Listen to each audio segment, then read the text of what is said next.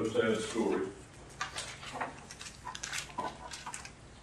And so, I hate to do that again this week, but I must.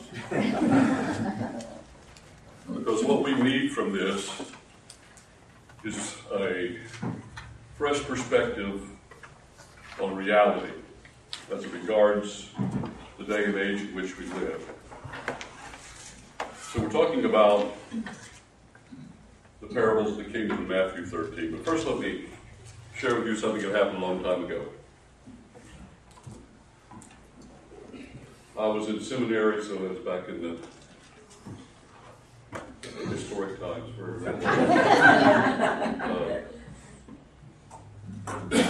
My wife and I were attending a rather small Baptist church. Had been for a while. And suddenly a new family came. And they seemed to, plug in nicely and get involved. And the husband, in particular, befriended the pastor, some of the other men. Along about that time, the church thought it was necessary that they buy a bus. Bus ministry was a big thing back in those days. And so they were shopping around, trying to find a bus that they could afford. And this particular individual, this fellow, he got really invested in that, involved in the process, helping him find. And finally, he located a bus, and they were all excited about it. The church decided to purchase the bus. Nobody really understood or knew that somehow in the process, he volunteered to take the funds, check, whatever it was, cashier's check, whatever, I don't know what it was, to take it and deliver it, get the title for the bus, and bring the bus back. And so he took the check and left, and we never saw the bus or him again.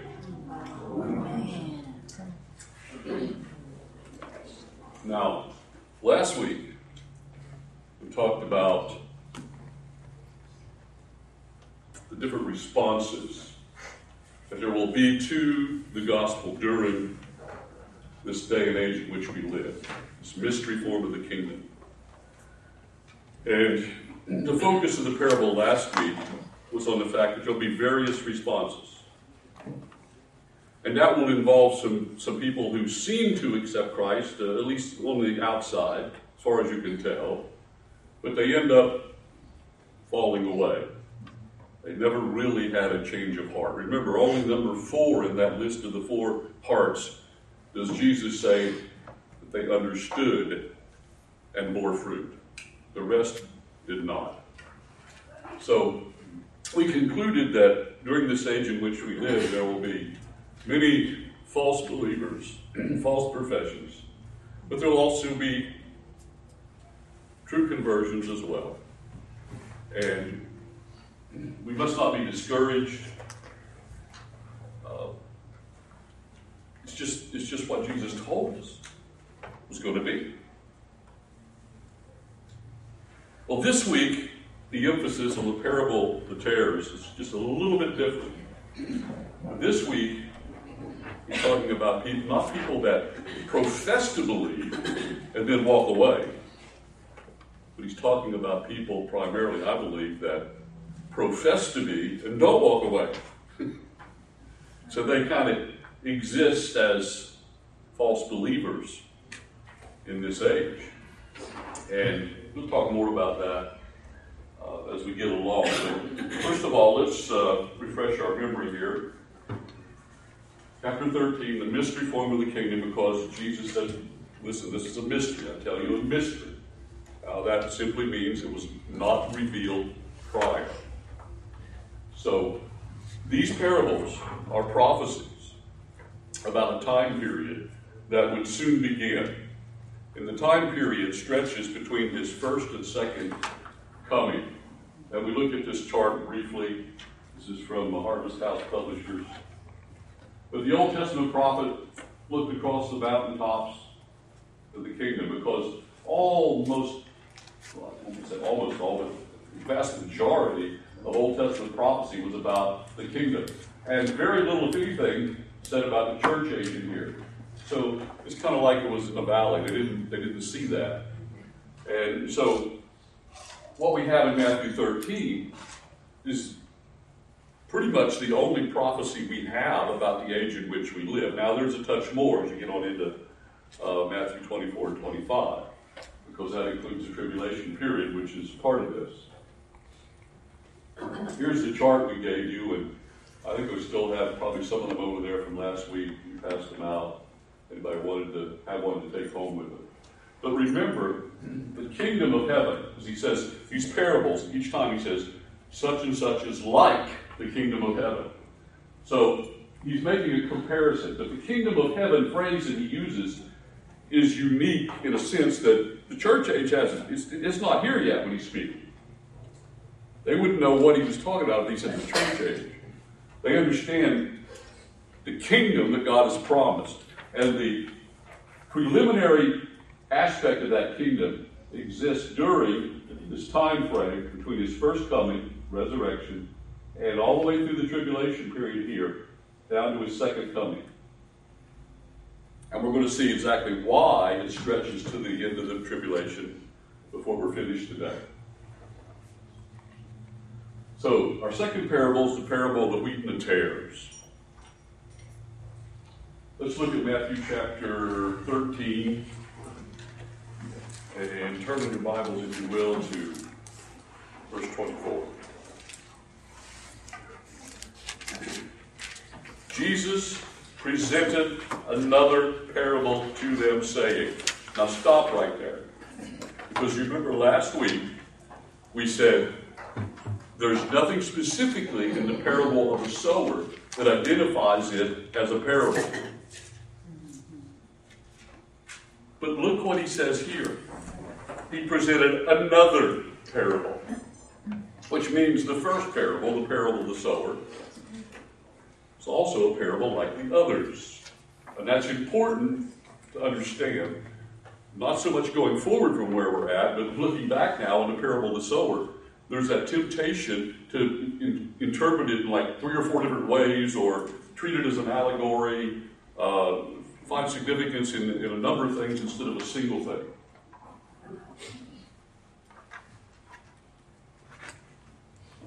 The parable of the sower, the second in this list of parables, is a parable. So, what is a parable? We looked at it last week. We'll review quickly here. In the parable of the sower, we kind of bring that same figure, if you will, into the parable of the wheat and tares, because it's a farmer's field again that has been sown. But parables in particular have a singular meaning. So when interpreting a parable, look for the singular meaning rather than find meaning in every aspect of the parable. Which is just a quick review of what we spent a lot more time on last week. But here's the key phrase we use. Remember, don't make a parable walk on all fours. Now, I don't know who came up with that phrase, but it's one that's easy to remember.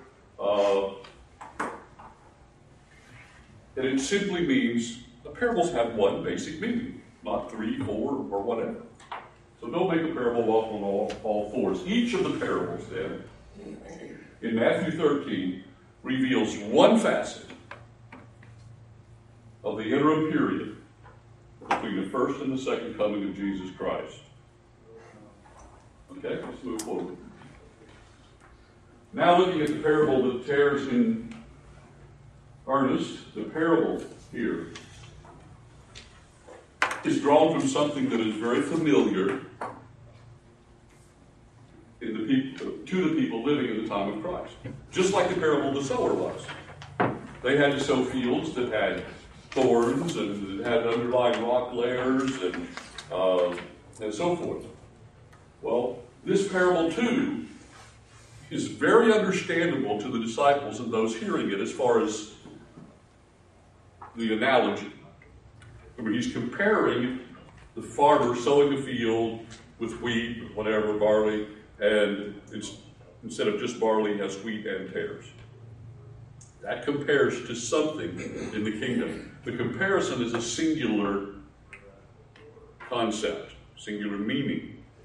But the sowing part, the crop part and all that had various aspects and so forth. But it was something they understood, really, without explanation on that end, not necessarily the other end, because Jesus had to explain it to his disciples. Well, Jesus said the kingdom of heaven would be like a man who sowed good seed in his field. However, an enemy came at night and sowed tares among the wheat. Now let's just stop and read the rest of this. I stopped at verse 24. The rest of verse 24 says, the kingdom of heaven may be compared to a man. May be compared, some translations it says is like. It's a comparison. The kingdom of heaven may be compared to a man who sowed good seed in his field.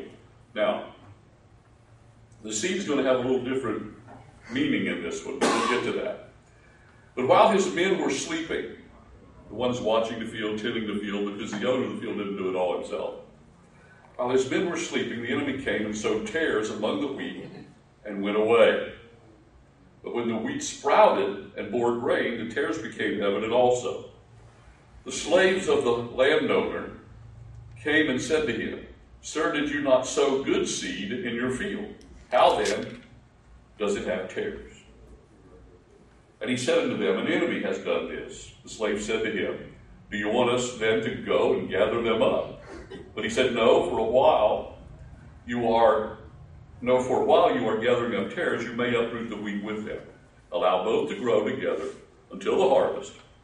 And then the time of the harvest I will say to the reapers, first gather up the tares and bind them in bundles to burn them up, but gather the wheat into my barn. I said this was a common occurrence that day, and it is. It was. It was so common that the Romans had a law against someone coming into your field and sowing tares. So it was something they understood. It happened. But what is a tare? Okay. I think the right name is the darnel plant. You can Google it and find out the information on it. But in summary, the tare was a plant that resembled wheat in its early stages of growth. Can't tell them apart. They look the same. So when the servants, the slaves here, discover the tares, it's fairly well along in the growing cycle. In fact, it's to the point where they're starting to produce grain, because that's the only way you can tell them apart. The distinction only becomes evident when the tares begin to bear grain.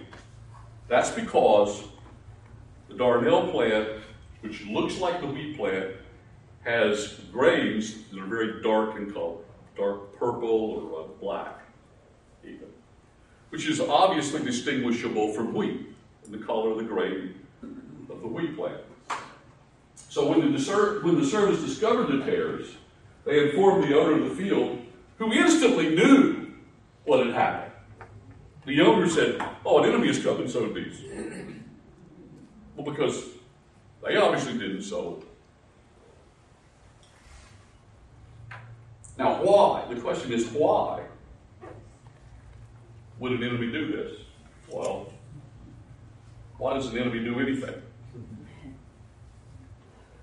Somebody that just didn't like the landowner. Maybe somebody that was a rival as far as wheat production in that area. I mean, if you can cause the other man's field to take longer to harvest because you got to separate the wheat and the tares, you can have your wheat to market first. That might be advantageous. It might even reduce the yield of the rival's field. It might have been purely out of spite. We don't know, but it happened. It happened very frequently. This is an agricultural society. It's how people made their living. And it was competitive, to say the least. But the landowner instantly knew what had happened. And he says, yep, the enemy's done this. So then the landowner instructed the servants to leave the tares. Because they said, well, should we get out there and begin to pull up the tares? The only way they could have done that is to see the difference in the grain. You might have wondered at some time reading this, well, how would they know the difference if they look the same? They have looked the same until a certain point. Now they're starting to bear grain. Now they don't look the same. That's how they knew there were tares in the field, and that's how they could have separated them at that point.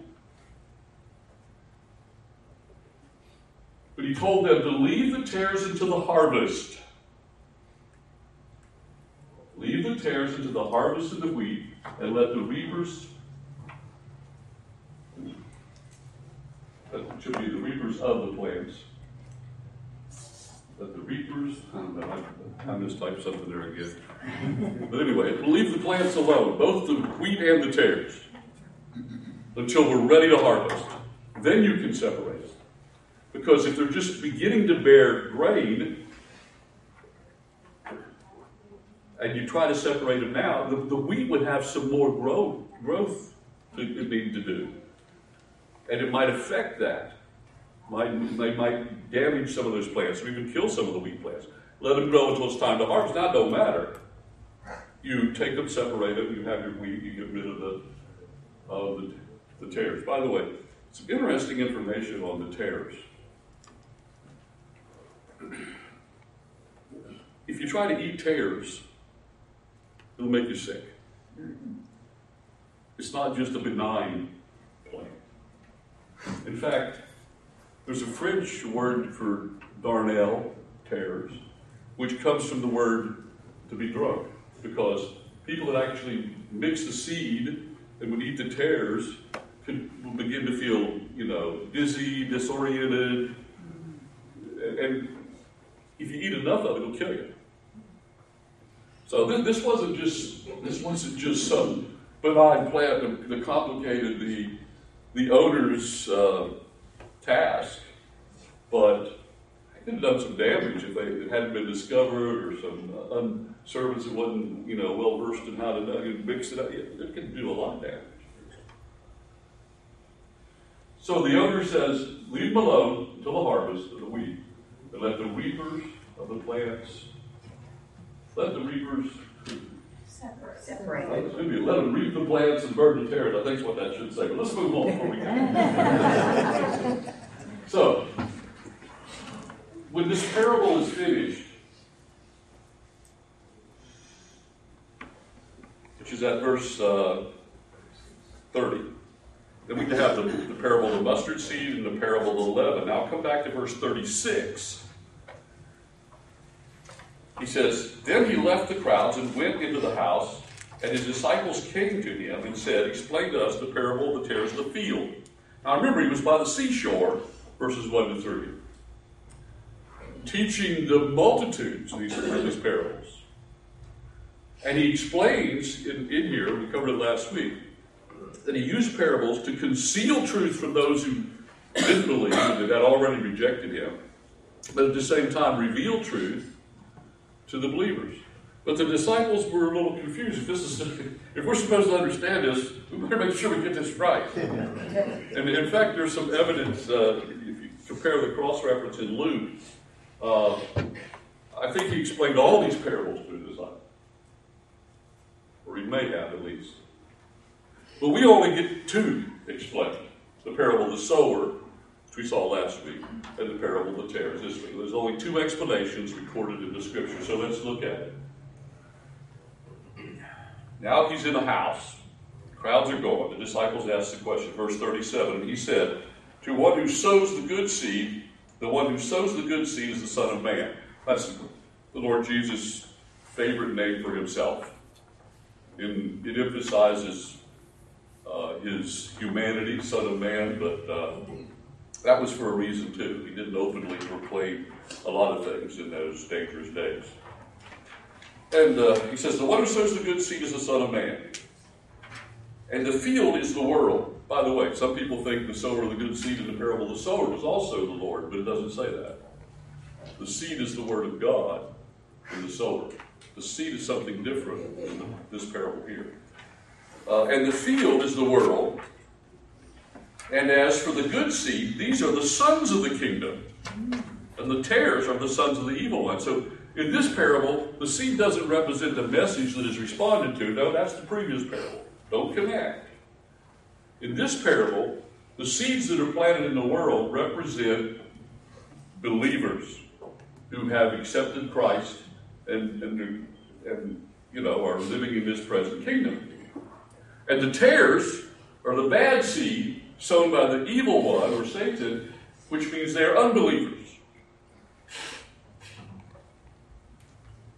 Verse 39, and the enemy who sowed them is the devil.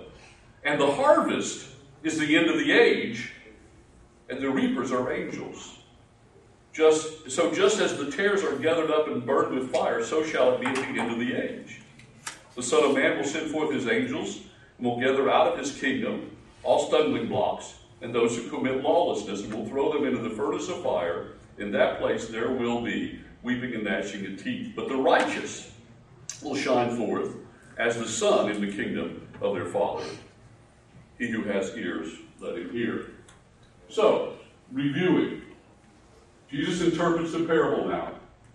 He identifies the landowner as himself, the Son of Man, the one who sowed the field.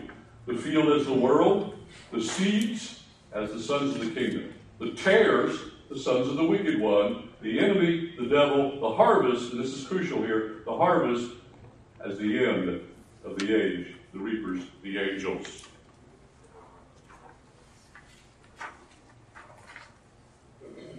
It gets confusing if you pull these two parables together, and you got to keep them separate.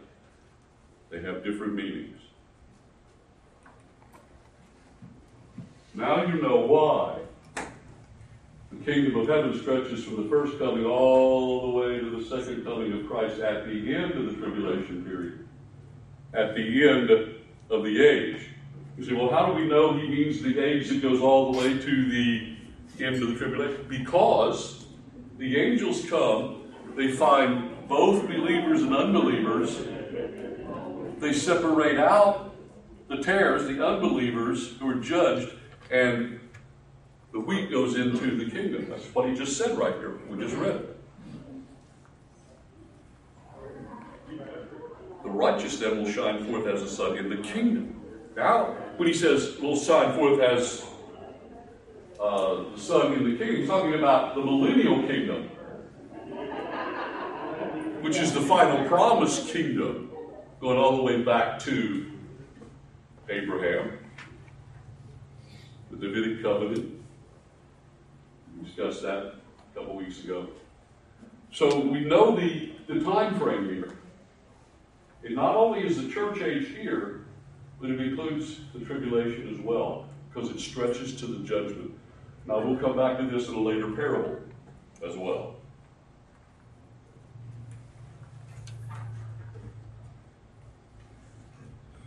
So now that we know all this, we've come this far.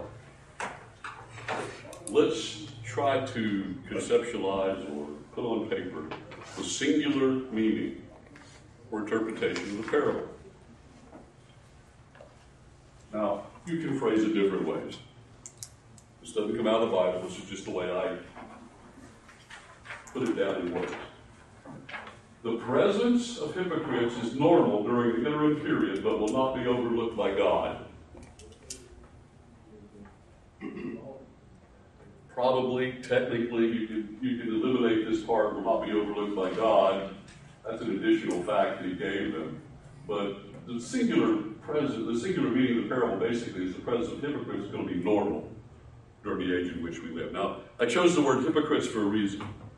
The word hypocrite means actor in the Greek.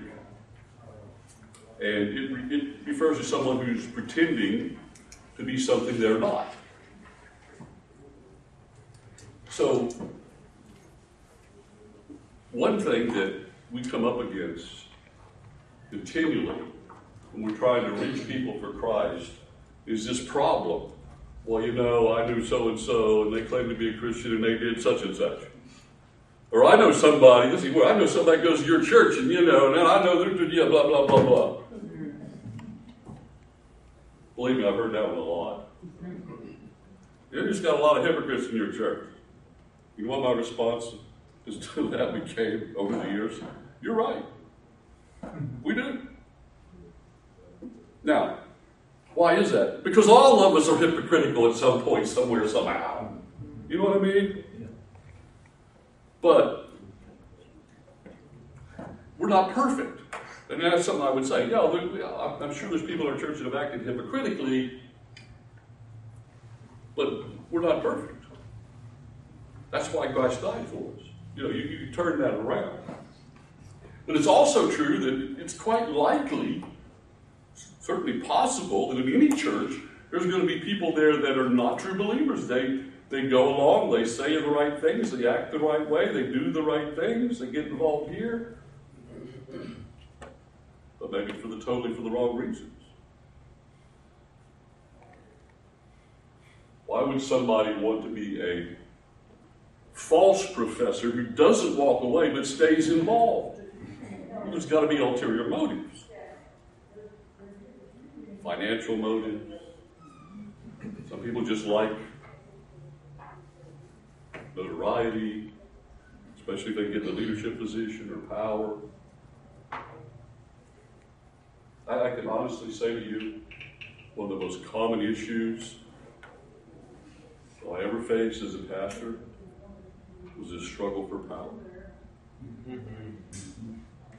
I wouldn't even want to try to tell you or bore you with all the details of the people over the years that tried to be my best friend so they could tell me what to do and how to run a church. Needless to say, most of them were somebody else's best friend when they found out I wasn't going to let them tell me how to run the church.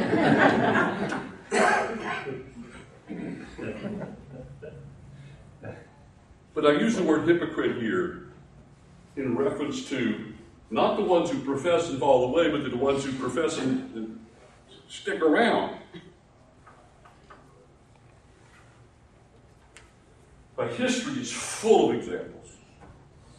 You look at the history of Christianity down through the years, from the days of Constantine forward, when the church was incorporated with the state through Roman Catholicism and the Roman Empire, and right on down to the church in England. And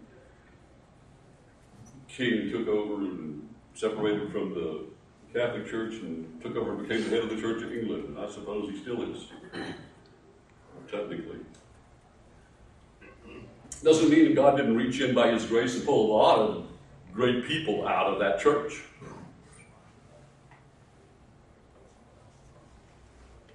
People like Wesley, Whitefield, others.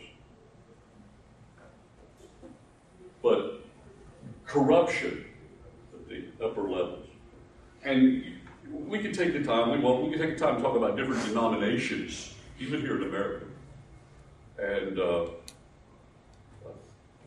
I grew up in a different denomination I departed from. And that's, they depart from the truth. They depart from the Bible. But they're still religious figures.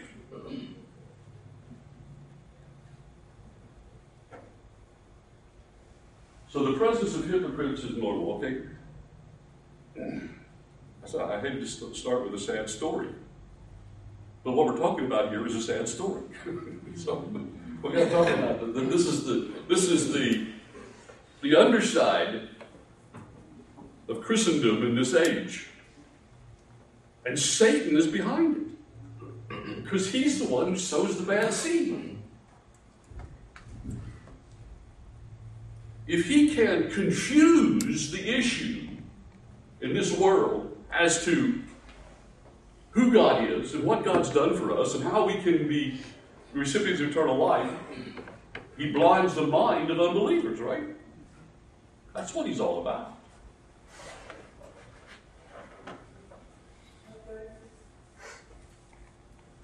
Let's talk about some applications. Okay, we realize where we're standing. What's it mean to us? Well, first of all, there's only two kinds of people in the interim period. There are believers, true believers, and non-believers, which includes obvious non-believers and false professors. But really there's only two, saved and unsaved. There's a lot of people in present day evangelicalism who would like to compromise that viewpoint. John 14:6. Let's turn there and read it. I know we all probably have that memorized. I don't think I gave it to read. But it's not just a nice verse, a comforting verse that, well, I think is very often used in funerals as a verse of assurance. But it's also a very stark verse that represents a sober reality. And Jesus said unto them, I am the way. No, I'm not one of the ways. I am the way. And the truth. I'm not just somebody who has some of the truth. I have the truth. I am the truth. I am the way. I am the truth. And the life. Nobody else has life but me.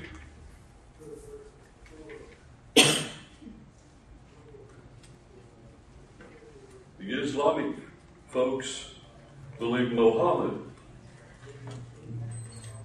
ascended back to heaven. That's why they built the shrine, the Dome of the Rock, the Temple. The problem is, we also know where Muhammad's buried. He never ascended anywhere.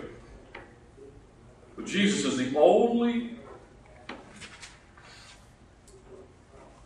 religious leader, if I can use that term in a loose sense here, that ever rose to the dead. And there is absolutely irrefutable evidence that he did. I suggest you read that book, In Case for Easter. Lee Strobel's one of at least three men I know and have read about in the last 300 or 400 years that were atheists that became Christians and wrote about it. One other man was named Henry Morrison. He was an Englishman. He wrote a book, Who Moved the Stone? And when they actually studied the evidence of the gospel, were totally convinced. People with legal minds. Irrefutably proven. I'm the way, the truth, and the life. But he didn't quit there. No one. He didn't say, well, everybody believes, and maybe I'll let a few others in. No, he says, no one comes to the Father but through me. Period.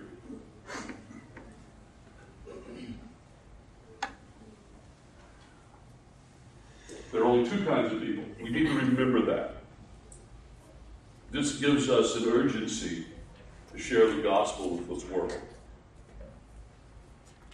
Secondly, we should expect true and false believers to be present during this period in time and not become preoccupied with determining just who is real and who's not.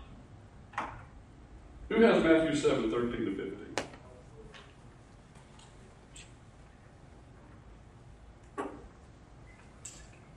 Give that to somebody. I did not give that to anybody. That's the reason why you don't have it. I'll read it. I'm looking at my notes. I'm just supposed to go back and refresh your memory because we had it last week. That's the parable of the two roads, the narrow road and the wide road. Why is the road wide? We discussed it all. Because there's a lot of people traveling that road. Why is the road to heaven narrow? There's not so many. Now let's go to number 3. It is not our responsibility. We should never become preoccupied with determining who is who. It is not our responsibility to condemn anyone. Now we can read Matthew 7, 1 to 5. That's what I should have been asking. Do not judge lest you be judged. For the way you judge, you will be judged, and by your standard of measure, it will be measured to you. And why do you look at the speck in your brother's eye and do not notice the log that is in your own eye? Or how can you say to your brother, let me take the speck out of your eye, and behold, the log is in your own eye? You hypocrite. First take the log out of your own eye, and then you will see clearly to take the speck out of your brother's eye. When you read verse 1, do not judge. It uses a particular Greek word meaning to judge, which has the basic idea of don't render a verdict. This is the Greek word which referenced someone going to trial, they're convicted, and the judge condemns them. It's not our responsibility to condemn anyone. Well, so what about the rest of this? If we do that, if we conclude that in our mind, are we in danger of losing something? Yes, but not our salvation. Here's where the broader scope of theology has to be brought to bear on what Jesus is saying here. When he says in verse 2, for in the way that you judge, you will be judged, he's not talking about being judged in the same way. He's not talking about having a verdict pronounced on us that, we're lost. That's not what he's talking about. He's talking about the judgment seat of Christ, where our service, our motives will be evaluated to determine whether or not we will have this reward or that reward in eternity. Now, here's the thing. We can do all the right things. We can have the right motives. But if we are overly condemning, it can detract from our rewards. That's all he's saying here. But again, you don't pick that up as you read this here. You've got to have the rest of the New Testament and then filter it through that. But remember that word, render a verdict. Now, who has 1 Corinthians 2:15? I do. But he who is spiritual appraises all things, yet he himself is appraised by no man. We appraise all things, but we're not appraised by anybody. Now, in some translations it says, the spiritual man judges all things, but is judged by no man. So we're told not to judge in Matthew 7, and then 1 Corinthians 2:15 says the spiritual person judges or appraises all things. Different word in the original. It's not the word for render a verdict. The word for rendering a verdict is a basic Hebrew or basic Greek word, krino. The word in 1 Corinthians 2:15 attaches preposition, then it becomes anakrino, which means not render a verdict, but make an evaluation. So that translation you read gets it right. We just have to understand, yeah. And if you look at 1 Corinthians 2:15, it says it appraises what? That's who is spiritual appraises all things. All things. All things. It doesn't say all men.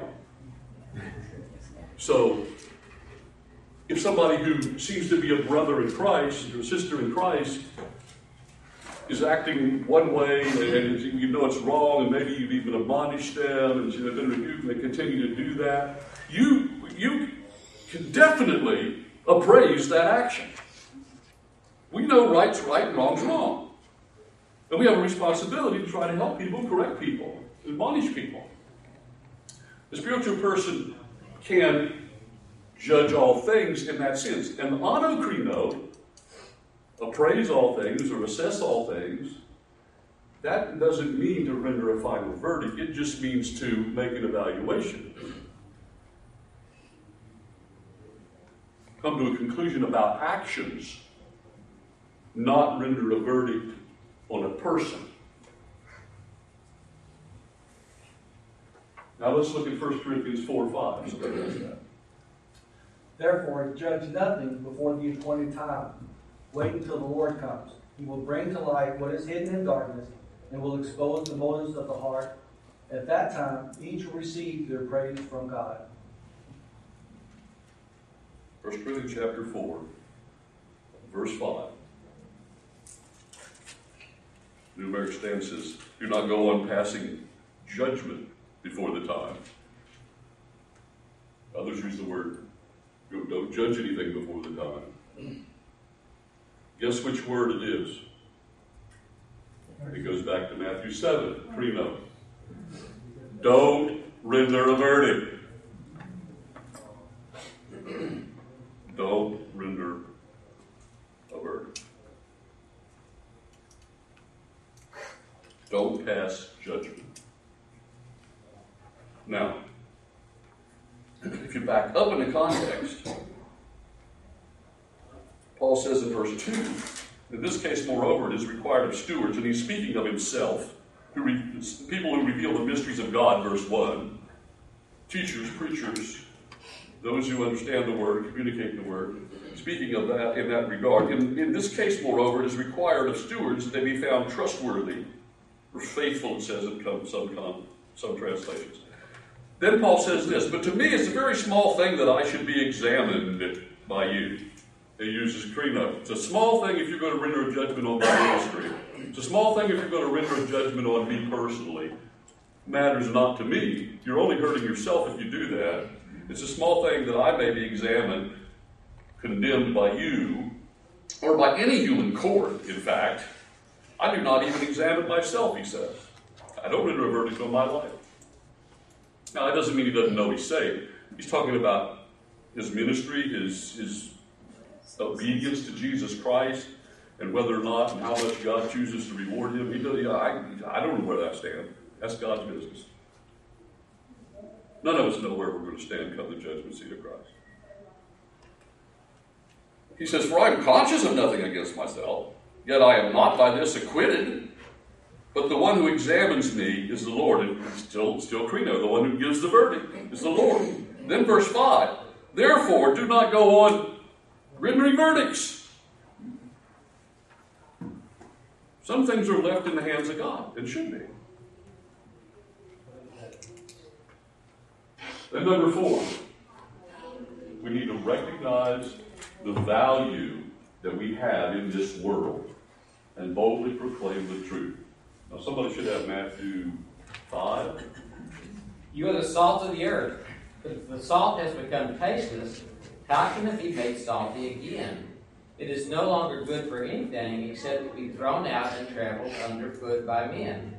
You are the light of the world. A city set on a hill cannot be hidden, nor does anyone light a lamp and put it under a basket, but on the lampstand, and it gives light to all who are in the house. Let your light shine before men in such a way that they may see your good works and glorify your Father who is in heaven. Salt is a very valuable commodity in the day Paul wrote. In fact, Roman soldiers were actually sometimes paid with salt. So it wasn't overly abundant. What makes something valuable is not a lot of it. We have plenty today. You go back to the days of the Civil War in the South. Salt was very hard to come by. Salt was very valuable. Today, it's relatively cheap. We've got plenty of it. When Jesus was speaking, it was a valuable commodity. Unless it lost its saltiness. Now, the way you make salt unsalty, the only way you can make salt unsalty is to combine it with something. Chemically, I guess. If it becomes contaminated with some other substance. It seems like gypsum comes to my mind. I need to go back and check all my facts on this. I believe that's what commonly happens. And if salt loses its salt, it has no value as something to use with food or preserve meat. It loses all that. Light is essential to everything. The sun don't shine, we all die. Everything dies. And if we're the light of the world like the sun, you certainly don't want to cover it up. If we're the light of the world like this, in a sense, in the comparison like the sun, you don't want to put a bushel over your, spread a tarp over your, hide your closet or, flee to the mountains and never come back because the world's so terrible. Because we are the salt of the earth and we're the light of the world. Two essentially valuable commodities. Salt can be contaminated. We can be contaminated spiritually.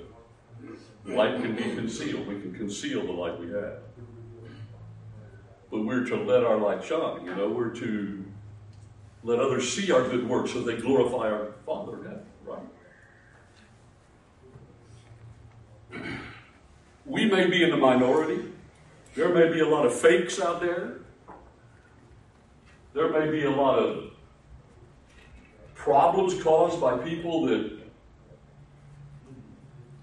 pretend to be believers. But in spite of all of that, we are very, very valuable to the plan of God, the purpose of God, and to those who need to come to God. And we can't back off. We can't give up. We can't just discourage and say, what can I do? What difference can I make?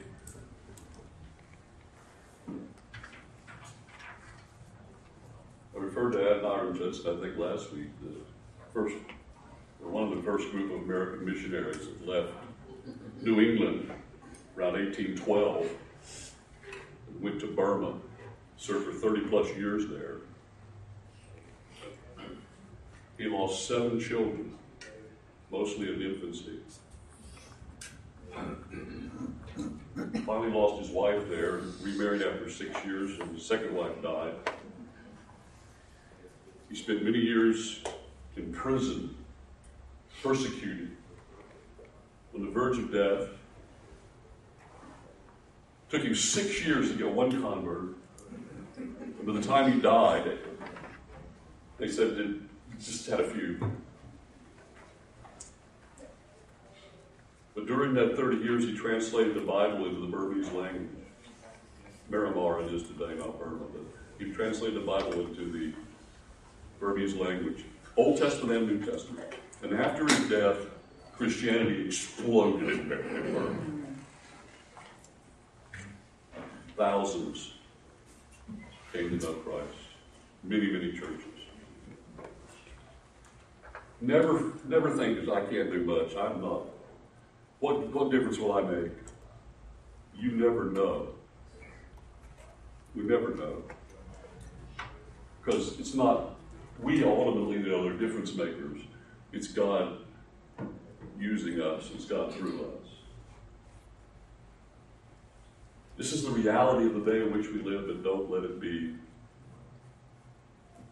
a reason to hide, give up, get discouraged, quit. That's why Jesus told them this. That's why it's in the scripture, so we understand this. It's critical to our spiritual life. Anybody want to add a word or testimony, comment, something you've seen in the scripture we haven't commented on? Question? Question on judging, Jay. We can condemn people's actions when they don't line up with Scripture. Would you say that's correct? No. It uses the word evaluate or bring into judicial evaluation. We evaluate actions. That's the word used in 1 Corinthians 2:15. It's not the word for condemn. So when we evaluate another person's actions, maybe confront them, whatever, that's appropriate. Because they may be true believers who just made sinful choices. And we should not give up on them either. See, our tendency is someone greatly disappoints us, and they're not acting like a Christian. Maybe even somebody falls under church discipline, Matthew 18. At the end of that process, as Matthew describes there, he says, and if they will not hear the church, let them be unto you as a publican and a sinner, or even whatever, and a publican. As is the key. He's saying, let them be to you as, not, it doesn't say for us to condemn them. They might be reached. The man who sinned so badly in 1 Corinthians that Paul writes about, for incest and other things, comes back. 2 Corinthians, he's telling them, accept the man. Forgive the man. So, we're never to write people off. And that's our tendency. Yeah.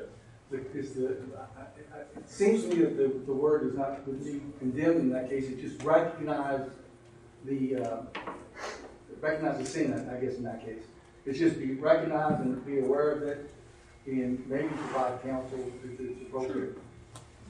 But They hate the sin, love the sinner. yes, and when we do that, we're not condemning them, we're correcting them. Yeah. But if I say, oh, so-and-so's just not a believer, and I don't want to any more to do with him, we don't want to give up on this. Because we don't know, are they simply a believer who is out of fellowship with God, or are they not? We don't know. We can't make that judgment. We can't make that call. Now, the church sometimes is pressed to have to make a decision, Matthew 18. But even then, they don't give up. You don't give up on a person. The moment someone's been disciplined, you treat them or think of them or act toward them as if they were an unbeliever. You admonish them, you try to correct them, but you don't fellowship with them, intimately. You don't give up on them. Very good.